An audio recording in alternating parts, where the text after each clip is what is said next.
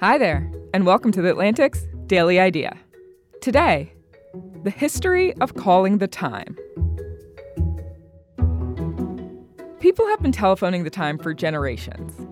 In the 19th century, big railroad companies used the telegraph to transmit the time to major railway stations.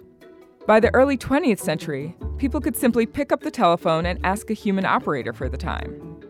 The phone numbers and announcers for the services varied by region and era.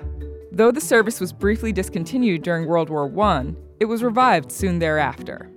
In Baltimore in the 1980s, if you dialed 844-1212, a pleasant automated voice would tell you the exact time.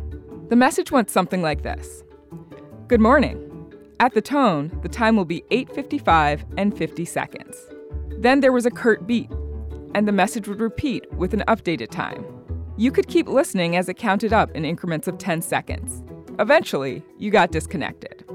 Even today, in the era of cell phone time displays, the U.S. Naval Observatory still offers a time-by-phone service. About 3 million people call the number each year.